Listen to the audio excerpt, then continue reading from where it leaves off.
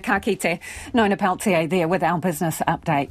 Claims tonight that more schools are preparing to drop significant elements of NCEA Level 1 or to ditch it altogether.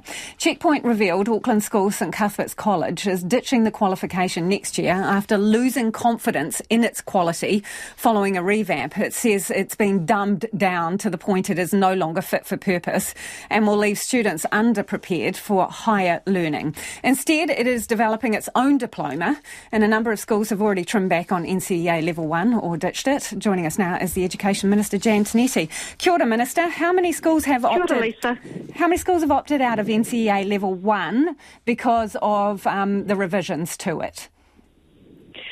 We don't know how many have opted out because of the revisions, but we know that has been an optional qualification since 2002, and many have made those decisions to opt out since then. Wouldn't it be useful information to have, because it goes to confidence in the national qualification system, doesn't it?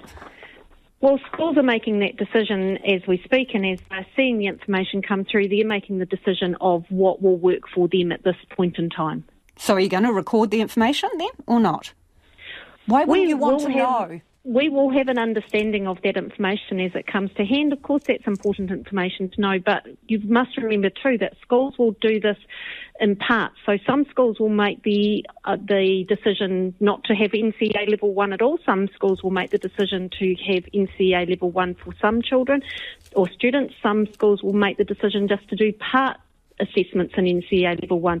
NCEA Level 1 is an optional part of the qualifications framework. It is something that schools have been making that decision for quite some time as to what suits their needs.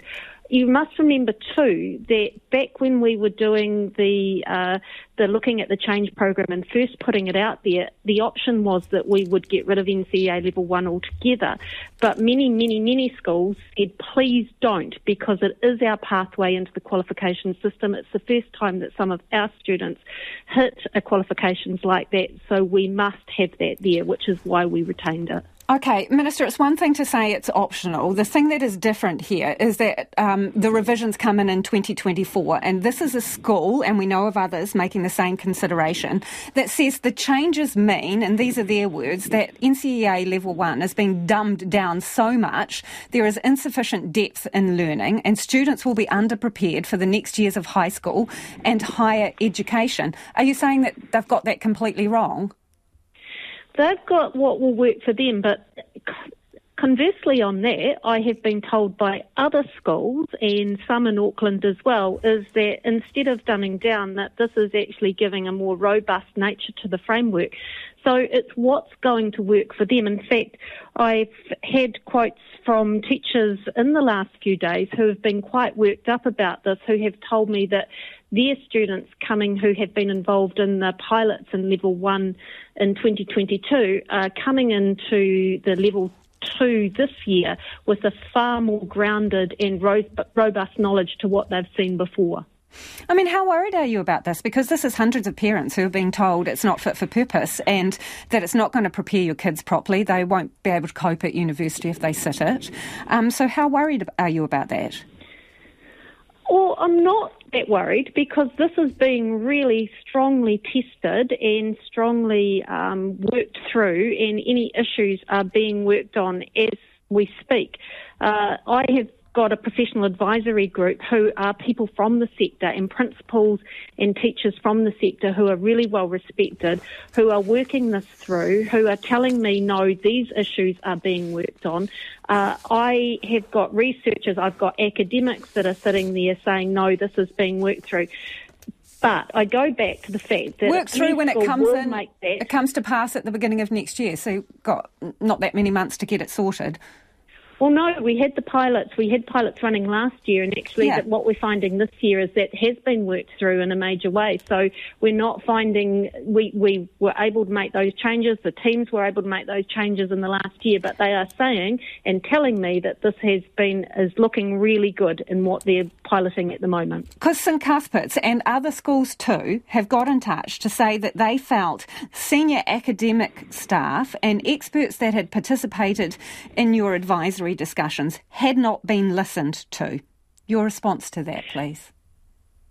The professional advisory group that I have, as I've said, are people who are within the sector and are saying that there are very robust discussions and that the teachers are being listened to, and that information is not quite correct because they are being listened to and advice has been acted on. And again, I go back to the fact that I've had a number of teachers from those subjects who have been in contact and been saying, no, we are seeing that this is a really good process that that has been worked through here. Minister, while I've got you, can you tell me how many, well, I call them truancy officers, how many of those have you hired since your big announcement? So as of today, it's changing every day at the moment, as you would imagine, because they're in the middle of those recruitments at the moment. We have almost 6.8. I know that sounds funny having a 0.8, but one of the places was able to do a part-time application there. 6.8, Minister, and how many had you said you were going to have for just a moment, term? Lisa, you didn't let me finish there.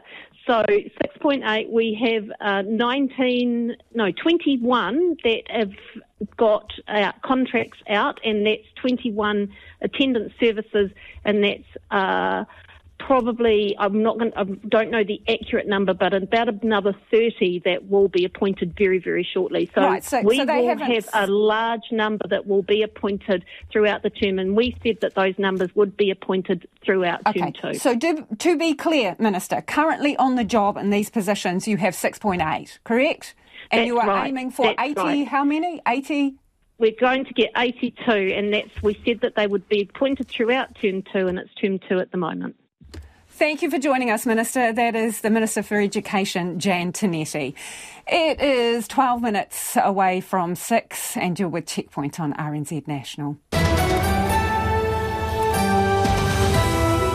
Homai o whakaaro, do send us your feedback on anything you've heard on the program this evening. Let us know your thoughts on NCEA Level 1 and also those truancy officers that the government is hiring, attendance officers. 2101 on text. You can tweet us at Checkpoint RNZ or email address checkpoint@rnz.co.nz. She says 6.8 in the job, 21 pending on contracts, and they were hoping to have more than 80 for term 2.